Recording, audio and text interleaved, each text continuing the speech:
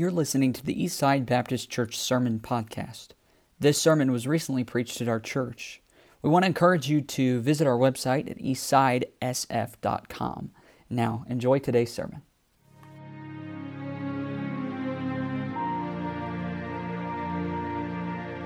Genesis 37. Genesis 37 is where we're going to be, and as you find it, if you wouldn't mind standing, we're going to stand and honor the reading of the Scripture this morning and try to get through this in a timely manner today. There's a lot here, and we've got a group of people getting ready to go to camp this afternoon. We're meeting at 1:45 to load up and hit the road, and so we'll be going to church in Bellevue, Nebraska tonight. On our way to Murfreesboro, Tennessee, we'll drive through the night, and we've got a caravan of about 55 people. And so it's going to be a tight fit in a 15-passenger van. I think we can make it, though. We're Baptists. We're close, and we like to save money. So those junior high boys, I hope they like to surf on top. We'll see.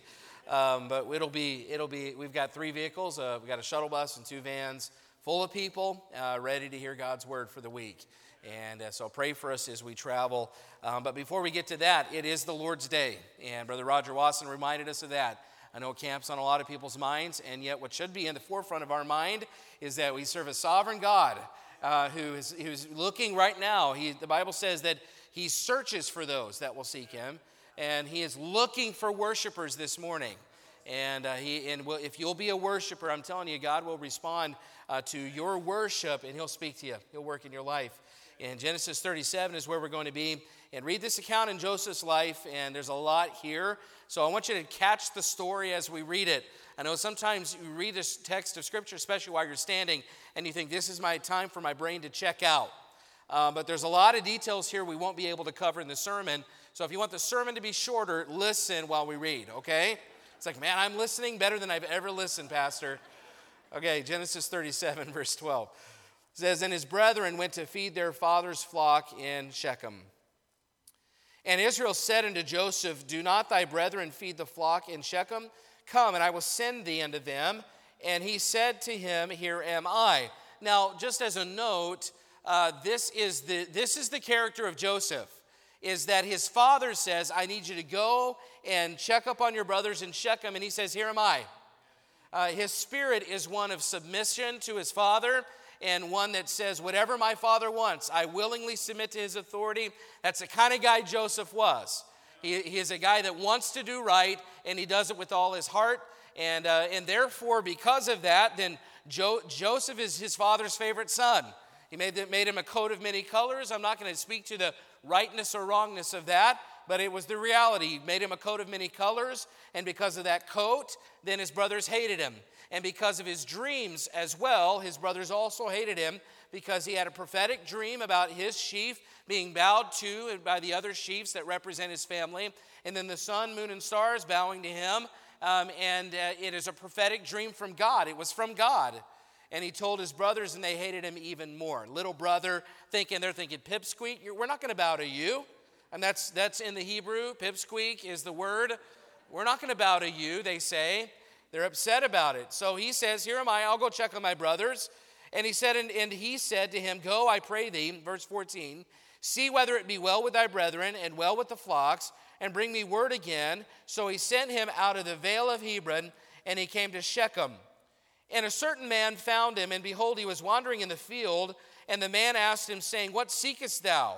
And he said, I seek my brethren. Tell me, I pray thee, where they feed their flocks. And the man said, they're departed hence, for I heard them say, let us go to Dothan. And Joseph went after his brethren and found them in Dothan. He finds a random man who helps him, because this is a picture of God's providence, that even when you're lost, even if you don't know what to do, God's still working the details out in our lives. And I'm thankful for that. Verse 18, and when they saw him afar off, even before he came near unto them, they conspired against him to slay him. They hate him. And they said one to another, behold, this dreamer cometh. That means the master of dreams is what it means. Come now, therefore, and let us slay him and cast him into some pit, and we will say, some evil beast hath devoured him, and we shall see what will become of his dreams. How much scorn they have.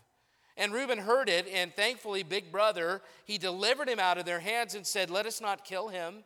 And Reuben said unto them, Shed no blood, but cast him into this pit that is in the wilderness, and lay no hand upon him, that he might rid him out of their hands to deliver him to his father again.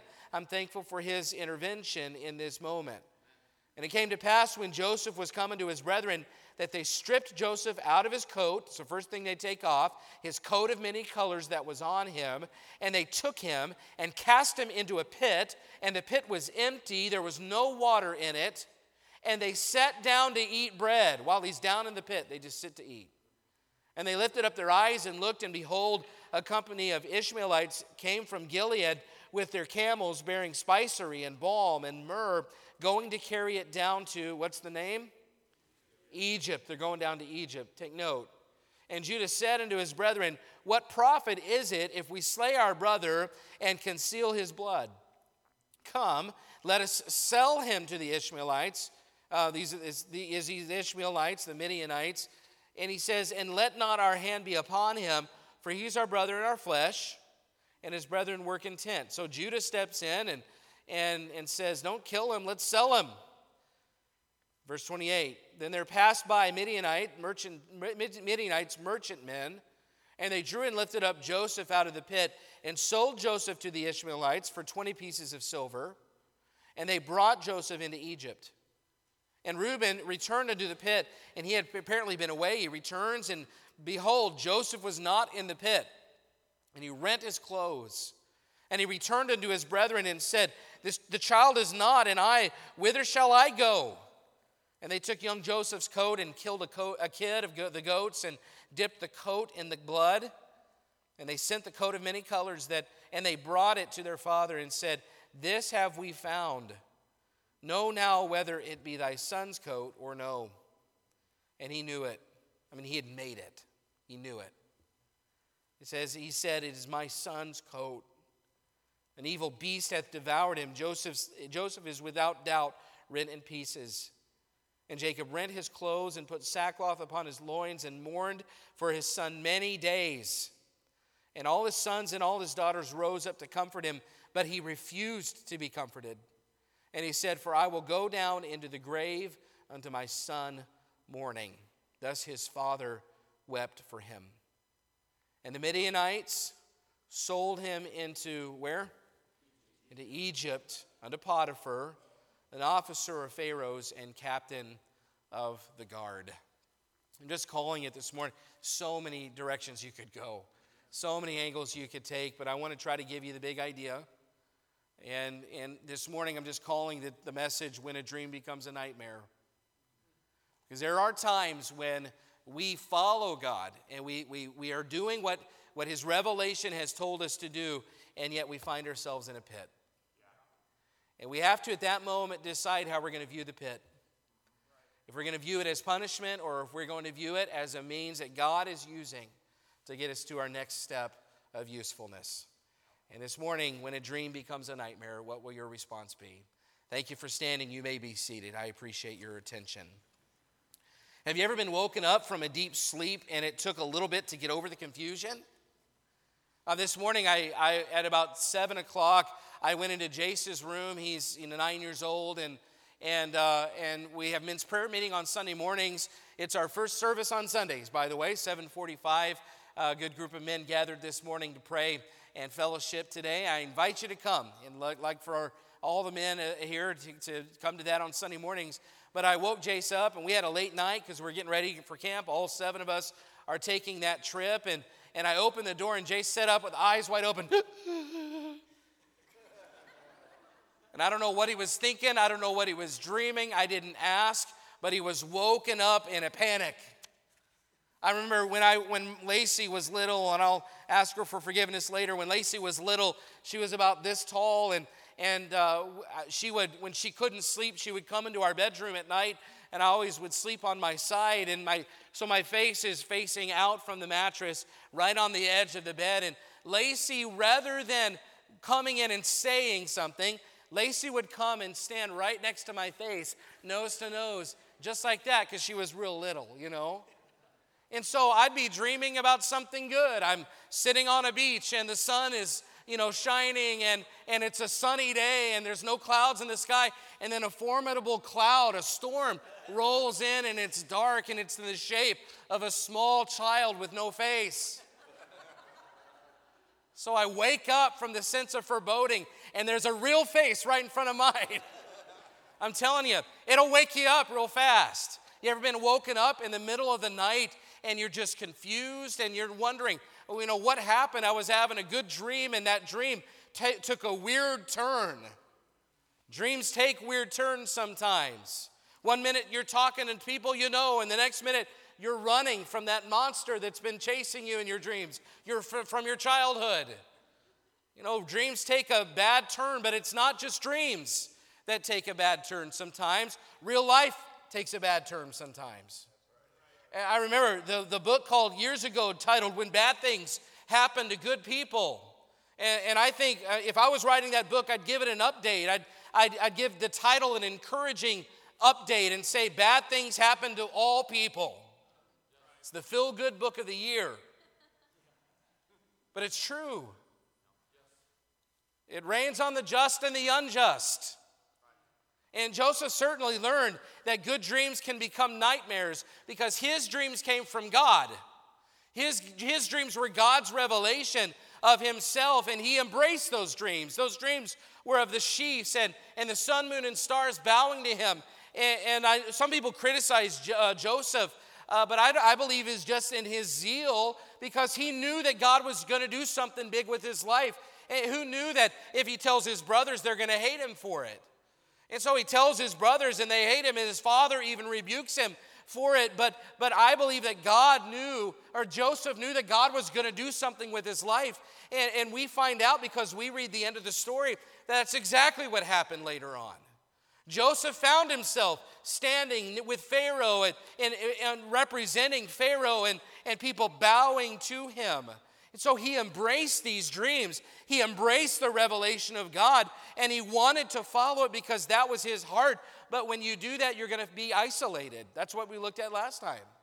If you follow God's word, you'll be in the minority.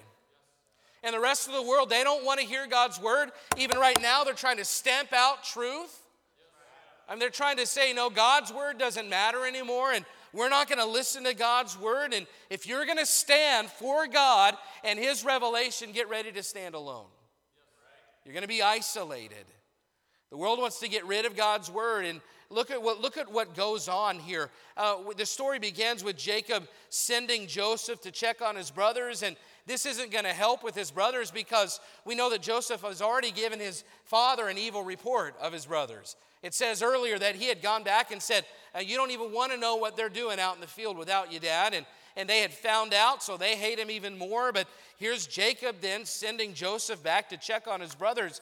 And he goes to this area, and I'm just going to give you the overview here. He goes to this area where they had been, and there's a random man wandering around. You don't know who he is. We don't know his name. And sometimes the scripture seems random. So it's like that friend, and everyone's having a normal conversation, but there's always that one friend that comes in, and you're like, where did that come from? That had nothing to do with what we were talking about. Sometimes the Bible seems that way, and yet it's because we're not thinking about the fact that God is behind it all. And he's working behind the scenes, and this random man says, no, I know where your brothers went. They went over in this direction, and Joseph doesn't let that deter him. He says, no, I've got a job to do for my father. So he finishes the job, he finds his brothers, and on his way to see his brothers in verse 18, when they saw him afar off, and I imagine that Joseph sees them afar off too. There's a large herd, and there are flocks and animals, and so I'm sure that Joseph is coming up over the top of this hill, and there's maybe a valley in between, and there's another hill, and he looks over, and he sees scattered across the hillside, he sees these flocks. And then he can see maybe even the shapes of his brothers among the flocks. And I'm sure that he can see them because they can see him. And they can tell who he is. There's no coat like the one that he's got on. So in this moment, I just want to pause. And I want you to think about Joseph before we move on in the story. Consider what his mindset would have been. He looks across and he sees the herd and he sees his brothers. And he says, oh, I'm almost there. So, consider his position. He's gladly submitted to his father. Is that right or wrong? Has he done right or wrong in submitting to his father? He's done right. He has gladly obeyed his father's instructions. Is that right or wrong? It's right. Yeah, he's done right. He has willingly accepted God's revelation and will for his life. Is he done right or wrong? Right. He proves, you can answer, by the way, it'll help wake you up. He proves here that he finishes the task when he's asked, is that right or is that wrong? It's right. He's doing right. He dreams big and he has faith in God and that God's going to keep his promises. Is it right or wrong to do that? It's right. So if I'm Joseph and I'm standing there and I see my brothers and I see the herds, I might be thinking, hey, as long as I do right, God's going to bless me. I mean, look at it. He even blessed my endeavor. There are my brothers. I mean, I know that my father sent me here. I could have done something else. I could have headed back when I didn't find him, but I stuck it out. And because of that, God's blessing my endeavor. Even bigger, God gave me a dream. And I believe that if I just keep doing right in the small things, that God is going to do big things with my life. He's going to work things out for me. Praise the Lord. Joseph's a cup half full kind of guy. Some of us need to be cup half full kind of people. We need to see the positive in life. We need to James Ruckman it a little bit. We can be negative. And you might be thinking, well, if you read what happens next. Okay, that's fair. I don't have an answer for that. But you know what? There's no reason, though, before what happens next to just dread what happens next. You might as well assume, because it's happening, that God is behind it all. And God in his providence is working these things out. His brothers see him coming, and they see that colorful coat, and they think, let's kill him. And brothers talk like that sometimes. I'm going to kill you. Most brothers don't mean it. They meant it. They said, behold, the dreamer cometh. Literally means master of dreams. Can you just imagine how they talked, especially if his voice hadn't changed yet? Master of dreams, here he comes. I'm a big brother. I know how to do this. They say, we're going to kill him. We're going to throw his body in a pit. We're going to blame it on an animal. Well, I mean, it's true. And it's all because, listen, it's all because God had given Joseph these dreams, and Joseph had embraced the revelation, and they didn't want to. And this is so often the spirit of those who don't want to hear what God has to say. They want to trample out God's word. They want to smash it. They want to rub it into the dirt. And they think that they can nullify God's word with human effort. But let me just remind you that even though sometimes it seems like the world is succeeding at stamping out God's word, Isaiah said, the flower fadeth, the grass withereth, but the word of our God shall stand forever. Amen. So even though the world, even right now, literally in the streets of our major cities, right now, they're trying to stamp out God's word. They're trying to nullify the value of human life right now. They're trying to say that a soul doesn't matter until they're born, and even then. And yet God's word says he breathed the breath of life into Adam, and that image of God has been passed to every human soul. He knows babies in the womb. I mean, think about John the Baptist in the womb of Elizabeth. When he got near Jesus, he was the first one to recognize, outside of Mary, it was a baby, a fetus, they might say, recognizing Jesus Christ, the presence of Jesus Christ. And tell me that's just a clump of cells. God loves every human. He loves the unborn. He loves the born. He loves every person. Doesn't matter your condition. Doesn't matter where you've come from. Don't let what's happening right now in our world convince you otherwise. They cannot trample down God's word. They can't nullify it. They can't make it untrue. And we say amen to that. We believe that. But there will be moments when it looks like the efforts of men are succeeding. And I'm sure it seemed that way for Joseph, because he finds himself in a pit. And Reuben, his older brother, steps in, and I'm thankful for that, whatever his motive was. Maybe he's trying to make up for the moral failure in Genesis 35 that he had. I don't know, but I'm thankful. But I'm wondering, if we're talking about book titles like we did a minute ago, I wonder if somebody had in mind Joseph when they wrote this book. Brother Ledoux told me about this morning. He says, if life is a bowl of cherries, what am I doing in the pits? Because that's where he found himself. In the pits, and while he's down in the pit, verse 25, they sat down to eat bread. They're sitting there eating. Can you imagine if you were Joseph, wouldn't you be crying? Wouldn't you be crying out for help? Wouldn't you be crying for mercy? I mean, I know I would, and the cries of your brothers your brother is in your ear, and you eat. And you know, they have a heavy heart because of this, because years later when they're standing before Joseph and things aren't going well and they don't know it's Joseph yet, you know what they say? They say, this is all because of the pit. This is because of what we did to our brother way back then. And so Judah comes up with this idea and says, let's not sell him, or let's not kill him, let's sell him. Have you seen gas prices? Let's make some money. 20 pieces of silver. And so we have this example of human trafficking right here, which is also a real problem today. Verse 28, then there passed by Midianites, merchantmen, and they drew and lifted up Joseph out of the pit and sold Joseph to the Ishmaelites for 20 pieces of silver.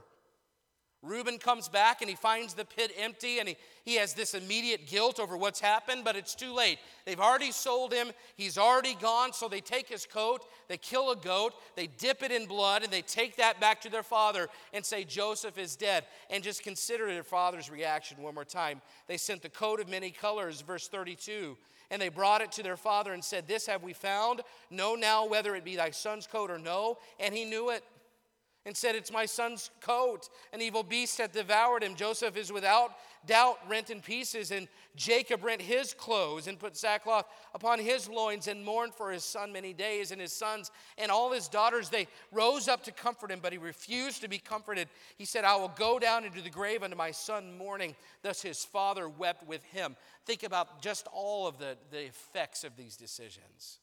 Brother Ken, in his prayer meeting, Ken Austin talked about our decisions and the effects down the road. And can you imagine when they were thinking, let's kill our brother, they weren't seeing their father's face. They weren't hearing the cries of anguish.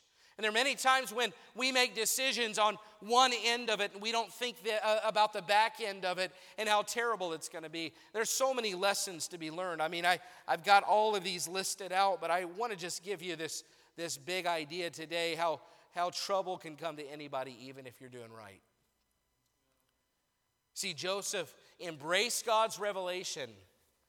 He submitted to God's word. And the last thing you would expect for somebody that's doing the right thing is to be betrayed and abandoned and in a pit and trafficked. And he's got to be thinking, Lord, what's going on? I've done right. And you revealed yourself. I accepted it. I've submitted to my father. I finished the task. Now I'm being sold to strangers. My brother, they just watched me be sold and carried off to Egypt. I already missed my dad. My brothers hate me. My life is over. What purpose could this possibly serve?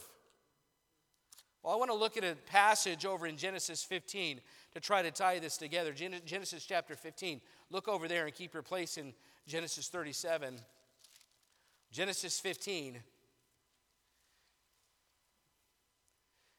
We preached through this months ago on the life of Abraham, and God had come and renewed the covenant to Abraham here, and he says a few things there that are interesting that I just want to point out here today. Genesis 15, verse 12.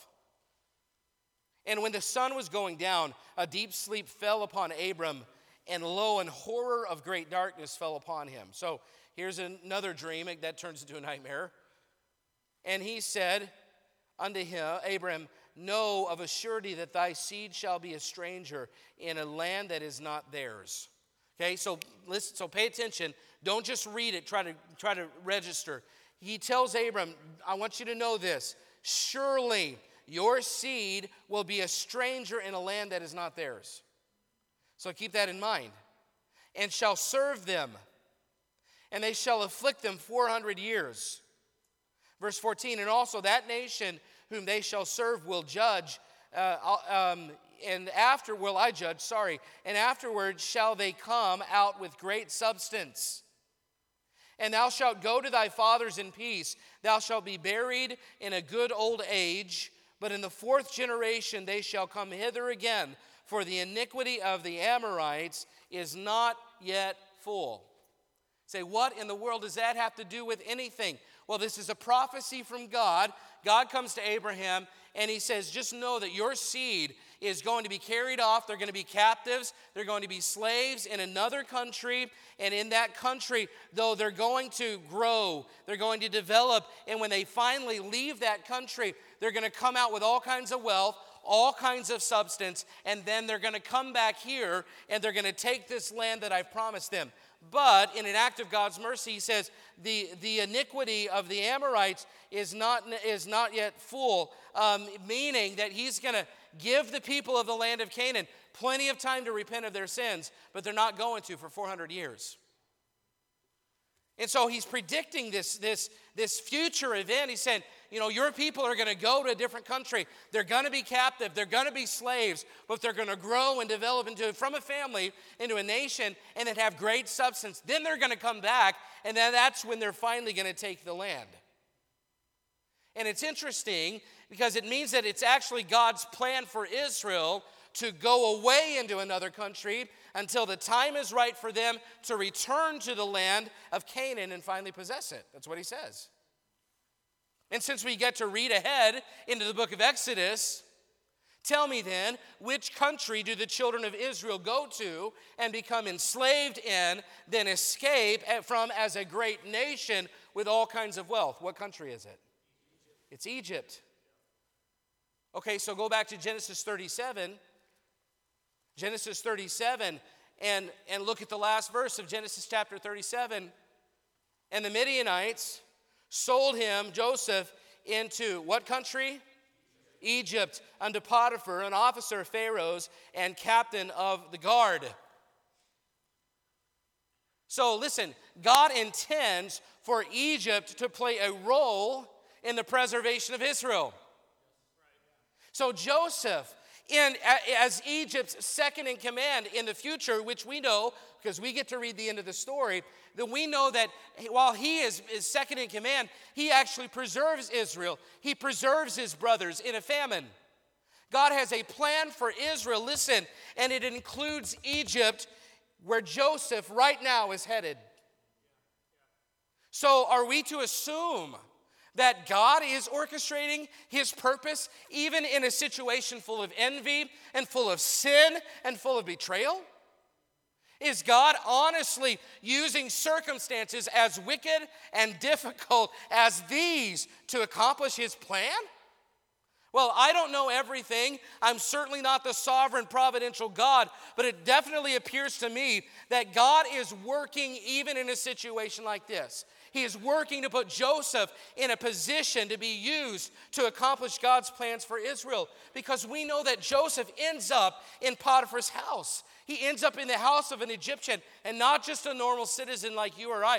I'm talking about somebody that's high up in the government. He's the captain of the guard. He probably has oversight over the prisons. He's an important person in the culture, in the government. And so it means then that Joseph is headed to his house. And he's headed to his house, and I know he'll be cast out of his house and thrown into prison later because of a false accusation. But it's there that he'll meet the Pharaoh's butler. And if you know the rest of that story, then you know that he interprets a dream for the Pharaoh's butler, and the Pharaoh's butler ends up back in Pharaoh's palace, who tells him about Joseph after a couple of years, and Joseph ends up in the palace interpreting a dream for Pharaoh. But listen here, what I'm trying to tell you, though, is it all started in a pit. See, God's plan has never been closer to being accomplished than when Joseph was down in that pit. See, God's plan has not been interrupted just because Joseph is in a pit. God's will has not been thwarted just because his brothers do wrong. God's purpose has not been sidetracked just because he's sold as a slave. Now, understand, God's not the author of evil. He's not. He doesn't cause people to sin, but when they sin, we serve a God who is providential enough that he can turn the circumstances around that look dire and look terrible and look awful, and he can actually turn them into something good for his purposes. This whole time, for Joseph, it looks like the world is falling apart, but God is simply positioning him to be in the right place at the right time for the good of his people. Here it is today. The pit is the plan. The pit is the plan. You say, that is so uplifting. I'm just telling you, for God, when it comes to the way God works in our lives, sometimes the pit is the plan. God's providence and his sovereignty can turn something that looks terrible into an opportunity to accomplish his purposes. And when our dreams become nightmares, don't write God off. He can use our time in the pits to prepare us for greater plans. The pit is the plan. And the plan may not be for God to rescue you right away. I don't know, you may be in a situation, you're like, I've got to get out of this right away. It may not be God's plan for you to get out of the pit. I'm not saying it's not hard. I'm not saying it's easy. I'm not trying to not have compassion this morning. But I am trying to say that sometimes God has you in the pit for a purpose. And the plan may not be for you to claw your way out of the pit. The plan may not be for you to seek a change in your surroundings. It may just be that the pit is the plan. Like an oyster with a grain of sand coming inside of it, that's not his plan. It irritates him. And yet, without a grain of sand, there wouldn't be a pearl. Without pressure on the coal, there wouldn't be a diamond. And without a horse willing to be broken, it would never be useful to be ridden or useful for the farmer. Sometimes the pit is the plan because it's in the pit that God grows us and prepares us for our next step. And just to illustrate this, I just need a couple of guys, and Ashton, will you come just stand right here? I'm going to have Ashton represent Egypt. Egypt's not always positive in Scripture, but that's okay. So then I need an Ishmaelite. Josh, Quan, why don't you come be an Ishmaelite for me? So this is Josh over here. You can come stand right over here by, if you know sign language, jump in. You can go just on the floor there. So what we have here then is we have Ishmaelites coming by, and we have Egypt over here. Now we know that God's ultimate plan is for Joseph to end up right here. Okay? So we'll say then right down here represents the pit. And up here represents the life of ease. This is where all of us want to live. This is where I want to be. I'll just stay right up here. I don't want to be down in the pit. So the Ishmaelites then walk to Egypt. And they get to Egypt, no problem. No big deal. They get to Egypt. But in this reality, they're missing something. In this reality, they're missing Joseph. Because Joseph wasn't in the pit. So, Josh, if you could hustle back over there. So let's say then, now Joseph has submitted himself to the pit. And now Joseph ends up, now he's in the pit. The Ishmaelites come along, and while they do, they grab Joseph by the arm. Don't hurt him. And they take him to Egypt, where God's plan can be fulfilled because Joseph is now where he's supposed to be. Do you understand that sometimes God has us in the pits because he wants us to get us to the next step in our progression of growth and maturity? There's another, you guys can be seated, thank you. And if Joseph had skipped the pit, he would have missed the Ishmaelites. And if he had missed the Ishmaelites, he would have missed Potiphar. And if he had missed Potiphar, he would have missed prison. And if he'd have missed prison, he would have missed the butler. And if he'd have missed the butler, he would have missed Pharaoh. Sometimes the pit is the plan. We're going through James on Sunday nights, and James wrote these verses a few months ago. We preached on this. It says, "My brethren, count it all joy when you fall into diverse temptations." He says you can be joyful when you're in the pit. Because he says, knowing this, that the trying of your faith worketh patience. What he says is, it's in the pits where God grows us the most. But let patience have her perfect work, that you may be perfect and entire, wanting nothing. It's God's plan to mature you through your time in the pits. See, as much as we hate the tests of life, God uses them to grow us into what He wants us to be. The tests are not meant to destroy us. They're meant to transform us, to reveal who we are, and to grow us and get us ready for the next step of life. And we came to this conclusion in that message, and I want to bring it up again today because I think it's worth repeating. See, when it comes to a test, we need to stop being a victim and we need to start being a student. See, the pit is a test.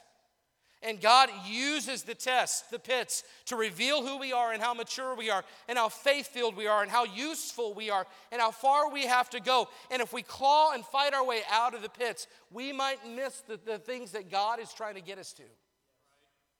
We say, I've got to get out of this. Or we might even roll up in a ball and say, no, I'm a victim and nobody has it as hard as me. And we'll also miss that lesson. So James says, you know what you need to do? You need to stop viewing the pits as a victimhood. You need to start viewing them like you're a student.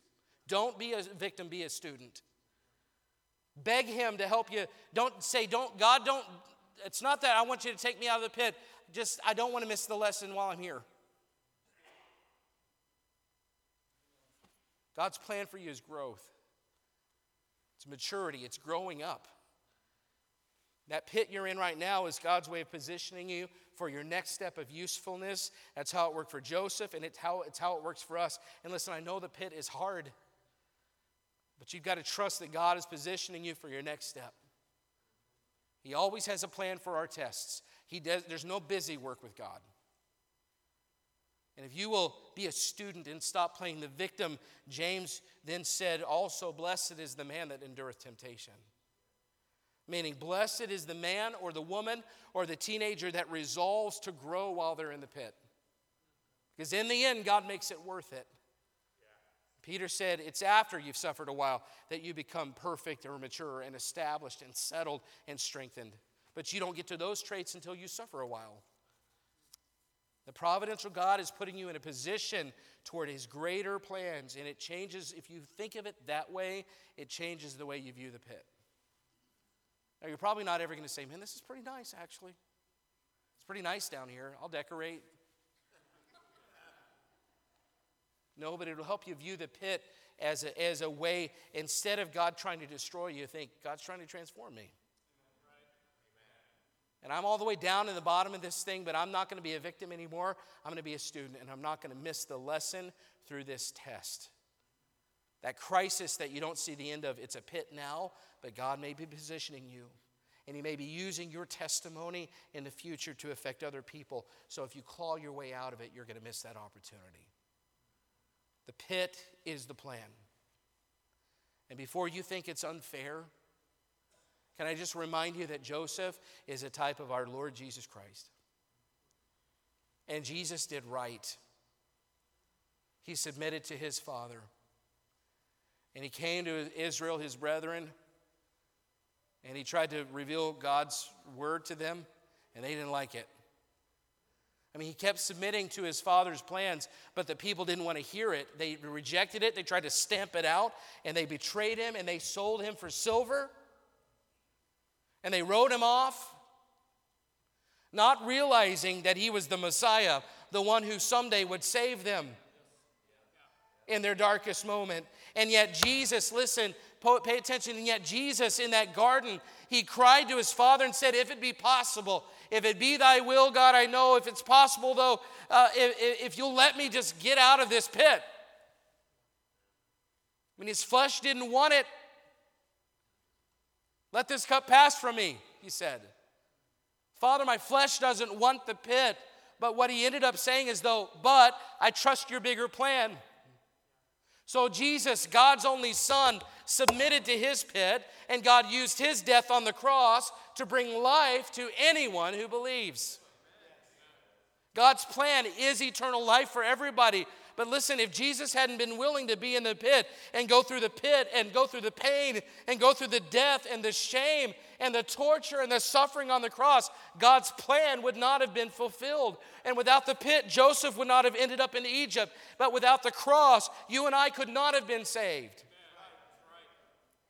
Don't view your pit as the end of something. View it as a stepping stone to something greater.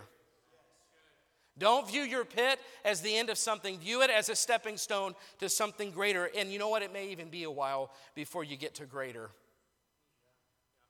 You may not ever see greater in this life. But you can trust a providential God that has a plan for everything you're facing. As I was thinking about a way to wrap this up, I took a step back and I thought, okay, let's take a poll. Who would most people think is better off in this story? I mean, you've got Joseph's brothers in Jacob and Joseph. I mean, so who would we think is better off in the story? Well, let's start with Jacob. I mean, Jacob in this moment, because of the destruction of bad choices and deception and betrayal and hatred, Jacob is in his home, in his tent, and he's mourning, and he says, I'll never be consoled. So he's full of grief. Joseph's brothers are in the next tent over. They can't console their dad, and yet they know what they've done. And it eats away at them so much that years later, when they're standing in Egypt, they're saying, God's put us here, and he's judging us because of what we did at the pit. And so his brothers are full of guilt. So Jacob's full of grief, and his brothers are full of guilt. And Joseph's down in the pit, and most people would say, well, he's the one that's worse off. And yet Joseph's view of the pit, based on his responses, the rest of his time until he ends up in Egypt, in Pharaoh's palace, most of the time it becomes obvious that Joseph's not looking at it at a pit or the prison as something bad. He's looking at it as, oh, God's got a plan for me, and I'm just going to wait right here, and I'm going to, you know what I'm going to do? I'm going to grow. So, yeah, you could be Jacob and still be alive and have your freedom, but if you're full of grief, that's no way to live. And you could be Joseph's brothers, and you could have the weight of your sin weighing on you and be full of guilt. And I'm telling you, I've tried to live with the guilt of sin before, and that's no way to live for sure. Or you can be Joseph in the pit where nobody would look at him and say, well, I want to be that guy. But if you'll say, no, God, the pit is your plan and I intend to grow right here, then I'm telling you, the best place you'll ever be is not in freedom, in grief, or in having guilt of sin, but right there in the pit where God has placed you because he has another bigger step for you. And I know it's hard, but if you'll say, God, I want to grow, you're in the best place you'll ever be, to be right there in the pit. It's better than grief, and it's better than guilt because it puts you in a position to be used by God in a way you never thought he could. So here's my message to you today. You can have joy in the pit. And when the dream becomes a nightmare, just remember that you have a providential, sovereign God who loves you with an everlasting love, and he's behind it all, and he can transform your pit into something that eventually, someday down the road, is a greater plan for your life. You just have to, while you're in the pit, view it properly. Be a student, not a victim. Learn all you can, and grow as much as possible, and trust that God is preparing you for your next step of usefulness. There are those this morning who you may be here and you say, well, I don't really know. I've been in a pit my whole life. Maybe you don't know the Lord. Maybe you've never met Jesus Christ. I'm telling you, if that is your condition, you'll be in the pit your whole life. Only that's a pit of your own making. And it's a pit in which God can't grow you. You've got to come to the end of yourself and by faith cry out to a holy God who sent his son to die on a cross for your sins. Repent of your sins and say, I can't get out of this pit by myself. And you know what he does? According to Psalm 40, he'll reach down and he'll pull you out of the pit of sin. Amen. And he'll set your feet on a rock. And that's when you can start to actually really grow. But some of you, if you died today, you'd be eternally separated from God because you've never placed your faith in Jesus Christ. Listen, today is the day to look up and say, I repent of my sin. I receive you as my Savior. God, would you forgive me of my sin and take me to heaven when I die? Listen, today's the day. And we've got some that God's been working on in your hearts. And listen, you'll be in a pit of sin your whole life. It's time to get out of it with God's help. For the Christian today, you're in a pit of health issues or finance crisis, whatever it is, and that pit is overwhelming you. Well, I'm just telling you today, if God treats us and loves us like he does Joseph, which we know he does, then the pit is not the end of you. The pit is a place where God wants to grow you and get you ready for the next step of your life. And it's time to just submit to the pit. I didn't even come up with that. It just came to me right now. Submit to the pit. Because sometimes the pit is the plan. Let's stand together. Every head bowed, every eye closed.